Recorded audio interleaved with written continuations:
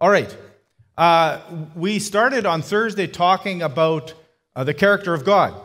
And I want to follow that up with a further conversation about the character of God. And I hope you didn't miss in Psalm 103, as Helen was reading, that toward the end of the psalm, the response that should happen when you see the character of God is, praise the Lord. When you get to understand who God is, the only valid response is to praise Him. That's the only valid response.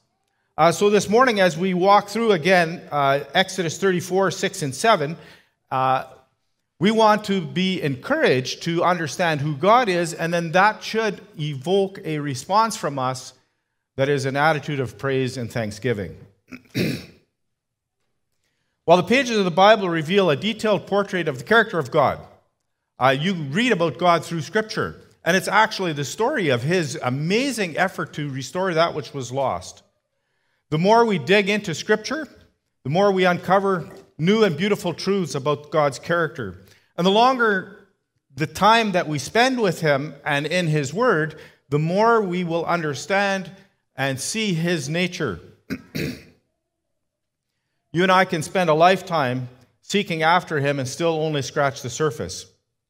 Now, strangely, the Bible, as you notice when Moses wants to see God, the Bible says almost nothing about God's appearance.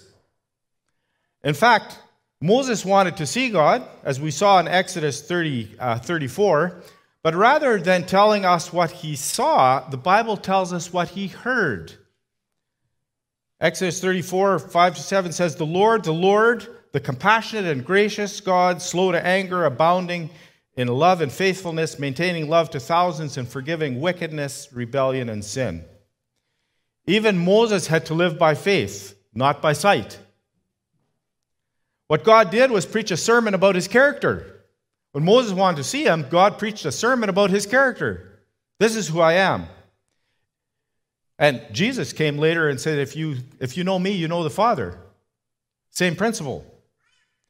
God proclaimed His name to Moses, Yahweh, the Lord, and then He said, or explained, the meaning of that name by listing some of His characteristics: His compassion, His grace, His patience, His love, His faithfulness, His forgiveness. This is what God wanted Moses to see, the goodness of His divine nature. And this is what we need to see as well, you and I. Not so much to see what God looks like, although all of us are looking forward to seeing Him face to face, but hearing what God has said about Himself. In order to give Moses a fuller revelation of His goodness, he went on to explain that sacred name, and he talked about His characteristics. This is probably one of the most important verses in the Bible. We know it's important because it's quoted many, many times in Scripture, especially in the Old Testament. In fact, the words that God first spoke to Moses became Israel's confession of faith, their working definition of God. So if somebody asks you what God is like, go to Exodus 34 and read those verses. The Israelites would go back to what Moses heard from God: the Lord, compassionate, gracious, slow to anger, abounding in love and faithfulness. Say, that's who God is. That's who He is. So this morning I want to take a quick walk through some of these attributes, and there's 6 of them, so if you're watching your clock, you'll have an idea. Number 1, God is compassionate. And these are in no descending order of priority. God is compassionate. King David prayed, "But you, O Lord, are a compassionate and gracious God, slow to anger, abounding in love and faithfulness." Sure sounds like Exodus 34. And you can find that in Psalm 86 and 103, the one that Helen read, in Psalm 145. You can find it in many places. The prophet Joel said, "Return to the Lord your God, for He is a gracious and compassionate, slow to anger, and abounding in love." Joel 2, verse 13. And Jonah said the same thing when he complained about God's mercy and compassion. He was disappointed because he wanted God to strike down those Ninevites. And he said, "I knew that you are a gracious and compassionate God, slow to anger and abounding in love." How disappointing. when I wanted you to strike them down. But every one of us here is here because of God's gracious compassion and love and long-suffering patience. God's very character is one of deep compassion and grace for his people. He is slow to anger, forgiving, and full of love. The Hebrew word for compassion, and excuse me for pulling up the Hebrew for a moment, but that word is the word, it's related to the word womb in the Hebrew, rachum. And you're wondering, what does womb have to do with it? Well, the idea of compassion is centered on a person's core, your gut. This word invites us to reflect on a mother's tender feelings for her vulnerable child. It portrays intense emotion and is sometimes translated deeply moved. Kind of like the deeply moved real mother in that dispute between the two mothers before Solomon about whose child it was. The deeply moved mother says, no, let her have it rather than cutting it in two, because it was hers and she cared. She was deeply moved. She had compassion. More than emotion, the word compassion is also used to describe action. And most often it is used to describe God's action. Compassion is empathy in action. Remember that. James says it really well in his epistle when he says, you shouldn't be saying, when somebody's needy, go and be filled and not do anything about it. Compassion is empathy in action. So if you don't do anything, that's not actually compassion. It actually has action as part of it. Obviously, God was compelled by his compassion to act on behalf of the enslaved Israelites in Egypt. And Isaiah says it in chapter 49, verses 15 to 17. He says, can a mother forget the baby at her breast and have no compassion on the child she has born? Though she forget, I will never forget. So God says, this is the compassion of a mother with her newborn child. She'll never forget, but even if she would, I will never forget. God's compassion is not limited. It's never in question. In fact, God acted out his compassion by entering into the suffering of humanity. That's what the incarnation is all about. Jesus is God's deep compassion made human. And his self-sacrifice on the cross for each one of us is his ultimate expression of compassion. There's action.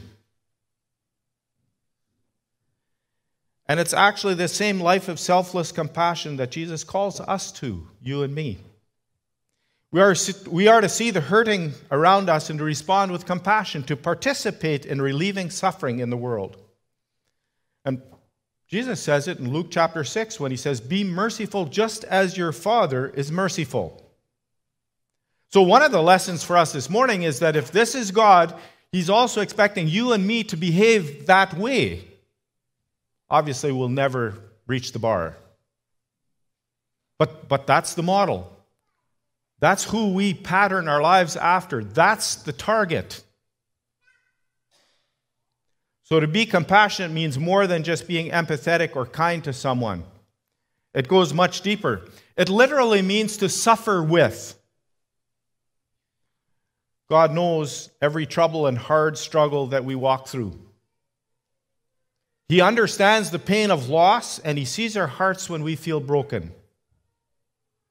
And God reaches out to us with the comfort and care of a loving Father. It's in his everlasting arms that you and I are held secure. And one day he promises to wipe away every tear because he is a compassionate God. Let that sink in. Secondly, God is gracious. And in some ways, I don't know if we can actually separate some of these characteristics because they are so woven together. He is gracious.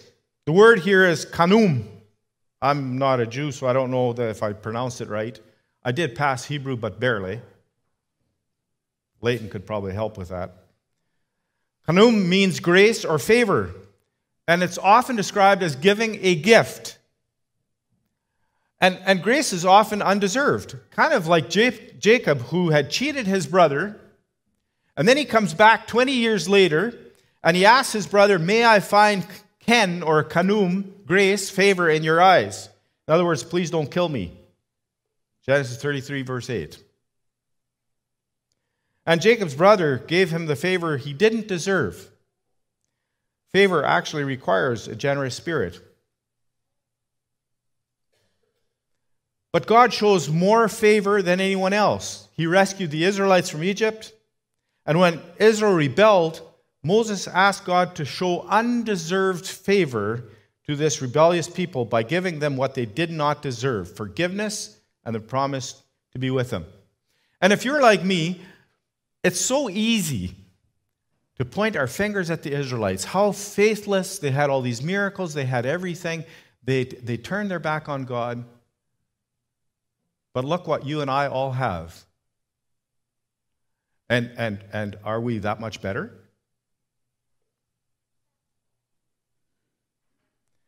In the New Testament, the word is described with the Greek word charis, which is gift, gracious gift. Jesus in his incarnation is God's incredibly glorious and gracious charis, his gift to us. If mercy and compassion is not getting what we do deserve, damnation and judgment, then grace is getting what we don't deserve, eternal life and forgiveness. Compassion is not getting what we deserve, and grace is getting what we don't deserve. Tozer said, as mercy is God's goodness confronting human misery and guilt, so grace is his goodness directed toward human debt and demerit. It is by his grace that God imputes merit where none previously existed and declares no debt to be where one had been before.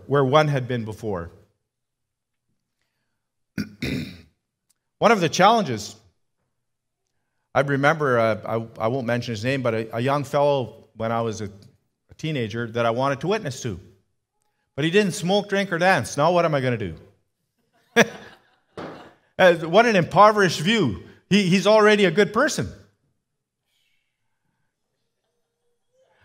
The problem is that sometimes we think we're actually okay. Wow, what a delusion. I like General Booth, the founder of the Salvation Army, walking down the streets of London, walking down a back alley. He saw a drunk lying in the gutter, and he said, but for the grace of God, there go I. Unless you and I have that attitude that without God's grace, we are lost, miserable, we're still kind of counting on our own merits to get somewhere. And I don't know about you, but my merits aren't going to get me anywhere. God is gracious. Rather than giving us what we deserve, he gives us what we don't deserve, the free gift of his salvation. But it has to be received, it has to be chosen, it has to be accepted. Because he won't foist it on you, he won't obligate you. Salvation is not based on any merit of our own, but only on God's desire to show mercy. Thirdly, we're halfway there. God is loving. He's slow to anger. And the word here is chesed. Psalm 136 says, give thanks to the Lord, for he is good. And that word chesed, his loving, his loyal love, his faithful love, he repeats it 26 times. His love is forever. See what great love the Father has lavished on us that we should be called children of God. 1 John 3, verse 1.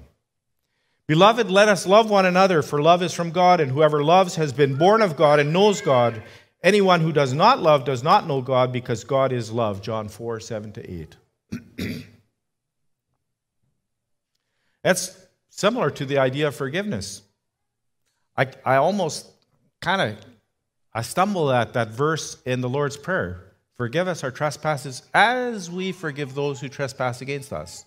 It's almost like you're giving God permission not to forgive you if you're not forgiving. Ouch.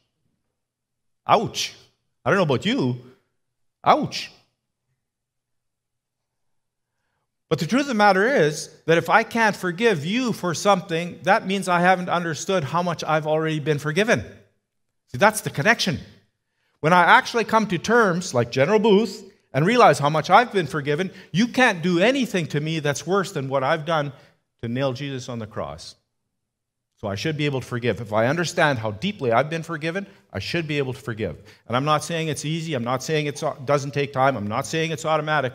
But I'm saying that we should get to that point where we can forgive. So kind-hearted and caring is God that in Scriptures it says God is love. Not that He loves, not that He occasionally feels that way. It says He is love. He describes love. The psalmist describes God as compassionate and gracious, abounding in love and faithfulness. The very character and essence of God is love. Incredible, lavish, unconditional love. And we said here the other day when we had the dads up here, that one of the things that you and I as dads, what we should give to our kids is that unconditional love. We love them. Not because of what they do or because of a response, but we owe it to them to continue to love them. He loves us more than you and I could ever imagine. It's not based on how good we are. Don't ever believe the lie that you are somehow unlovable, or that you've gone too far in the wrong direction for God to ever care about you. That's Satan's lie. It's just not possible with our loving God. He reaches for us, He chases after us, He knows us by name, and He sent His only Son to die on the cross for you and me. Citing Tozer again, Tozer writes, "It is a strange and beautiful eccentricity of the free God that He has allowed His heart to be emotionally identified with men. Self-sufficient as He is, He wants our love and will not be satisfied till He gets it. Free as He is, He has let His heart be bound to us forever. God's love is active, drawing us to Himself. His love is personal. He doesn't love humanity in some vague sense. He loves humans. He loves you and me. And He loves for us, and His love for us knows no beginning and no end. We have a gracious, compassionate, and long-suffering God who abounds in love and faithfulness." And that Hebrew word chesed is sometimes translated loving kindness. It refers specifically to the commitment God has made to His people in the covenant. And that word in the covenant is connected to His faithfulness, emet, which means truth, truthfulness, surely. In other words, His love is loyal love. It's not fickle. The point is that God always follows through on His love. His love is loyal and steadfast. You don't have to ask yourself, well, God maybe loved me yesterday, but tomorrow or today maybe not. God always follows through on His love. His love is loyal and steadfast. He never goes back on a promise. Once God promises His love, He keeps on loving. And His love is boundless, without measure, without degree. God says that He's slow to anger. A pretty vivid way to describe His patience. To say that God is slow to anger implies that there are times when He does get angry, when He responds to sin with holy wrath. That's part of His justice. But God is slow to anger. He's not capricious or volatile. Slow to anger does not present God as a frustrated deity who eventually loses patience and strikes out against those who have thwarted Him. It rather acknowledges God's reluctance to act against His creation, even when it has rebelled against Him. He waits long to give the sinner the opportunity to return in repentance. The Hebrew word combines love, generosity, enduring commitment. It's loyal love. It's loyal love. And it's not in response to our worth or deserving, but an expression of God's character. And of course, Jesus in the incarnation is where we encounter God and His loyal love. When we experience God's loyal love, we are motivated to demonstrate this loyal love to others around us as well. Fourthly, I've already referred to this word, emet. God is faithful. He's trustworthy. He's trustworthy. Psalm 145, verse 17 says, "The Lord is righteous in all his ways and faithful in all he does. Know therefore that the Lord your God is God. He is faithful, a faithful God, keeping his covenant of love to the 1,000 generations of those who love him and keep his commandments." Deuteronomy 7:9. So part of God's character is his faithfulness. In times when we stumble and fall, it is immensely encouraging to know that God will never abandon us. Even when we are utterly unfaithful, God remains faithful. And he remains true because that is who he is. That's his character, to be faithful. The Bible reminds us over and over of God's faithfulness to his people. He is true and faithful to his word in a world that's constantly shifting and changing. You and I can trust him to do what he says he will do. We can trust his character. And if you walk away with nothing else this morning, I hope that you walk away with an understanding that God in his character is absolutely trustworthy. We can choose to believe. We can hold fast to his promises because God will never fail. A.W. Pink says, God is true. His word of promise is sure. In all his relations with his people, God is faithful. He may be safely relied upon. No one ever yet really trusted him in vain. We find this precious truth expressed almost everywhere in the Scriptures, for his people need to know that faithfulness is an essential part of the divine character. This is the basis of our confidence in him.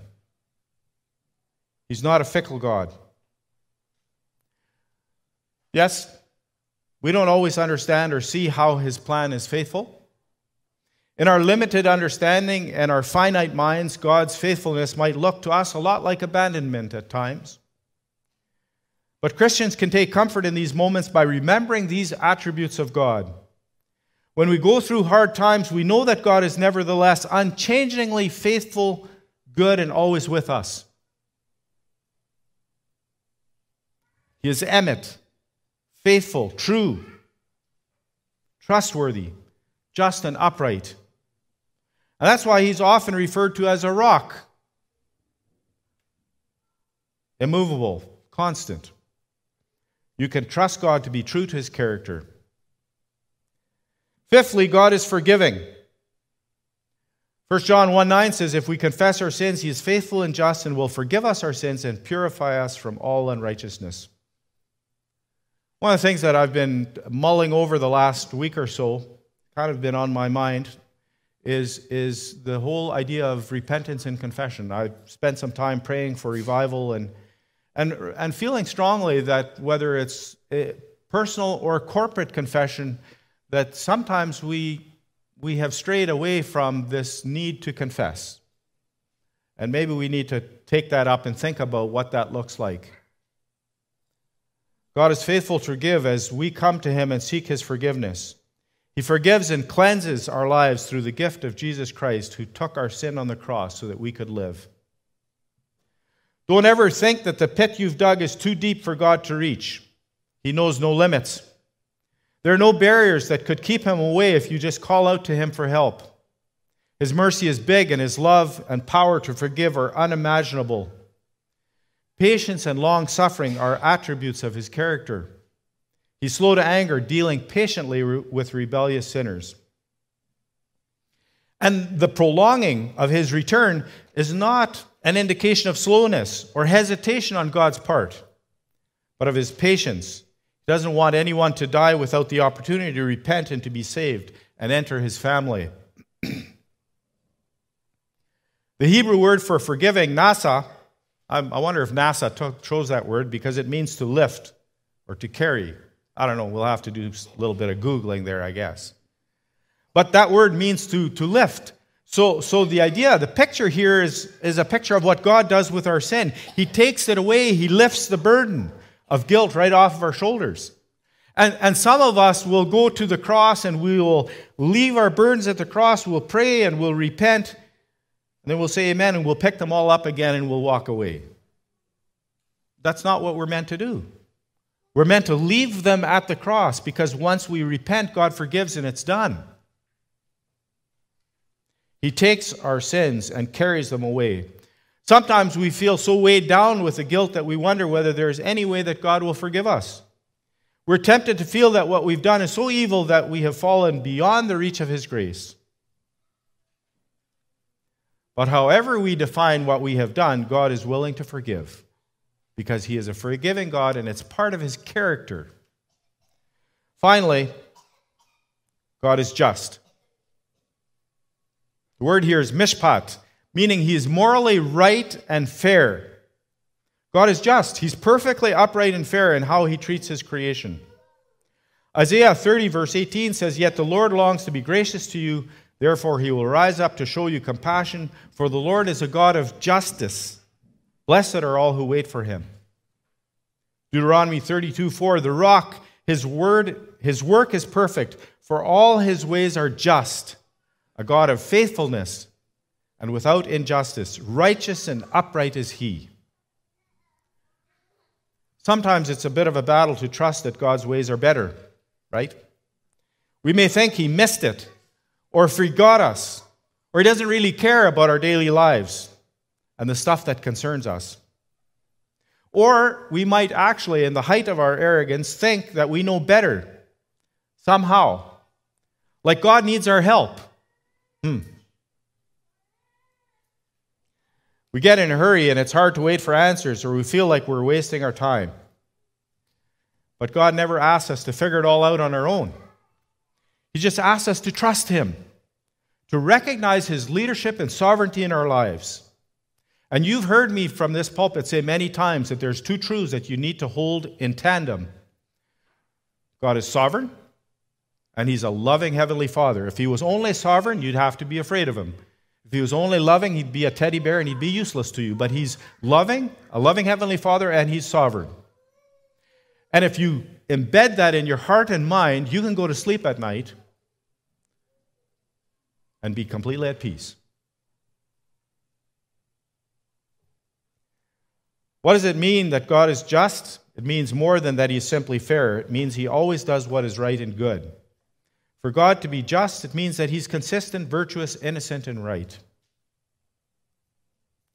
So I want to conclude with two applications, then I'll ask Diane and Jody to come up quickly. We'll see if there's some questions or comments to respond to. Number one, the foundation of your life should be on God and your understanding of who He is.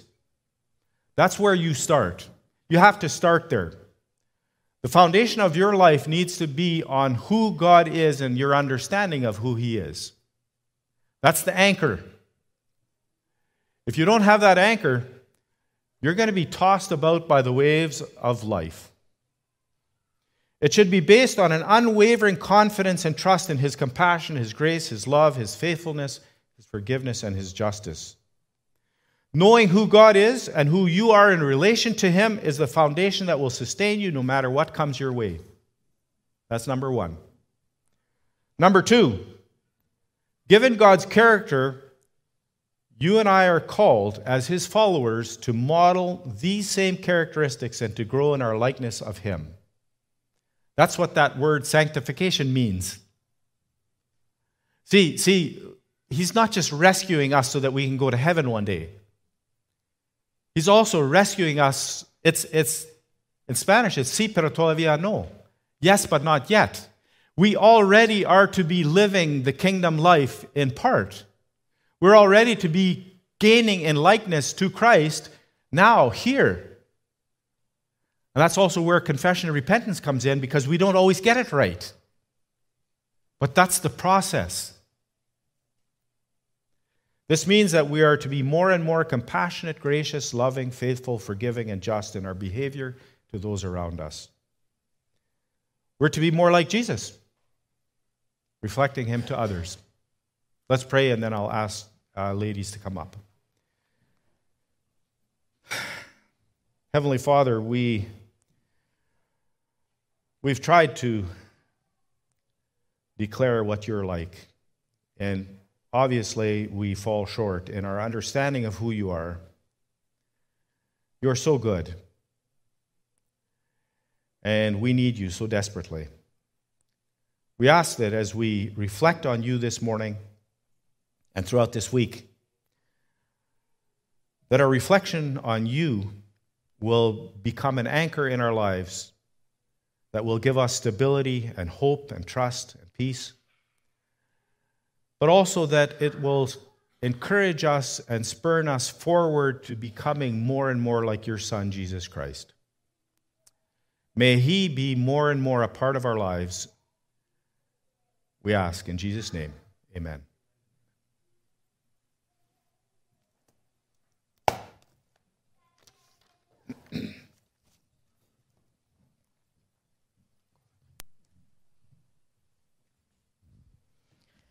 All right. So how do we, this is like 3 blurbs, same person. So how do we witness to the person who believes they are good enough and the idea of God is simply a crutch for the weak? How do we witness to people who are doing fine without faith or Christianity? The next one's another thought. So those 2 first. How do we do that? How do we witness to people who think they are doing fine without Christianity, or they think it's a crutch for the weak? Okay, Jody. I feel like let's go in gently and talk about repentance. That was a joke. Yeah, if I thought I was fine, I would hope that my brothers and sisters in Christ would very gently approach me and ask me, well, when is the last time you confessed? Right? But that's within the faith community. What if it's somebody that doesn't ascribe to faith and they think they're okay? True. Like the guy that Ernie wanted to witness to. Right. He appeared to be a good guy. So how do you, when they don't have these outward sins that we judge, and he looks fine, because I could look fine, but do you see my heart?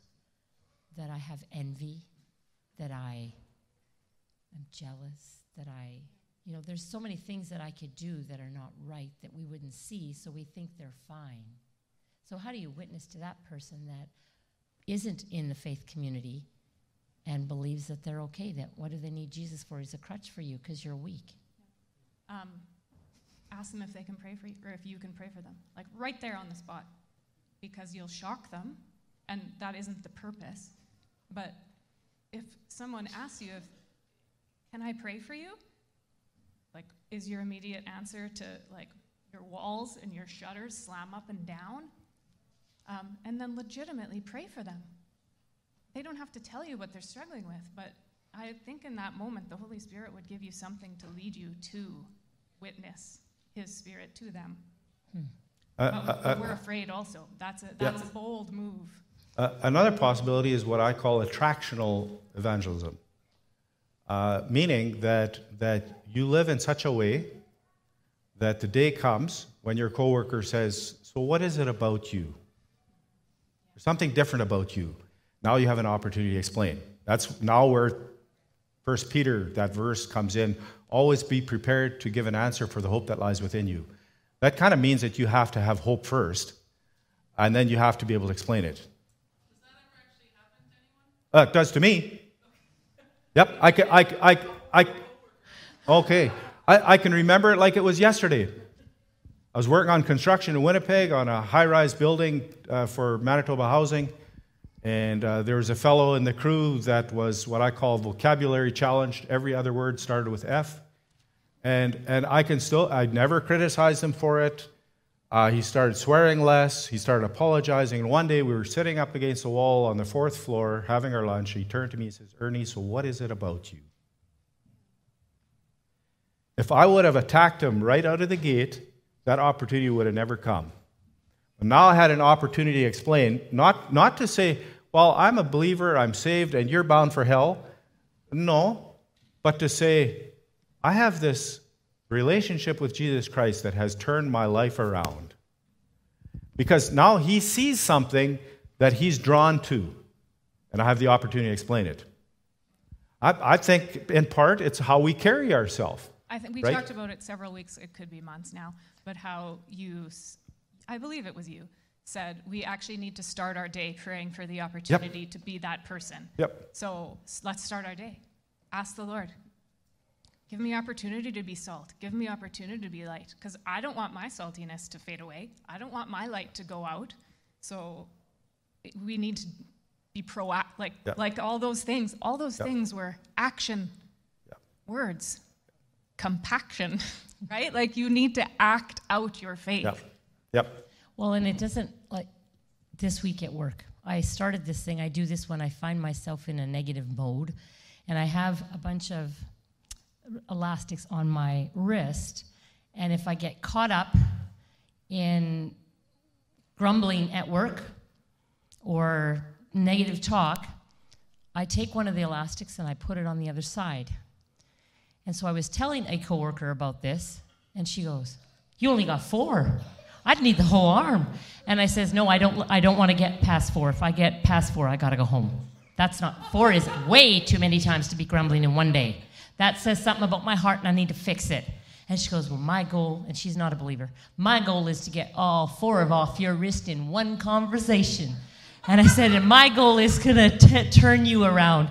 And so it's a witnessing thing. She doesn't know I'm doing it from a faith thing, but it is a way that I'm going to say, this is how I'm going to live Jesus out at work. And her goal is to help me not to live like Jesus, and we're going to see who wins. So you can pray the Spirit of God on me. But it isn't even witnessing, but it is. Because my life should look different. I should look markedly different at work. And if they don't see it, then I maybe need to put the whole armband of bands so that they see that, it should look different how I live. And it shouldn't look like a preaching sermon. It's just a conversation. Actually, you could take that a little bit further. You can get rubber bands and then flitz yourself every time you fail. Any more comments or questions? We got to keep going. God is just. But do you think sometimes he wants us believers to move in action to bring justice to the world? I struggle to see his justice in the sex-human trafficking crisis seen worldwide. That's a big question, and I don't think we're going to be able to unpack that here. But it does. The simple question is yes. He is a God of justice, and he wants us to be part of justice. And what does that look like? That's one of the challenges of creating a world and giving free will and not intervening and forcing it to behave the way you want it to.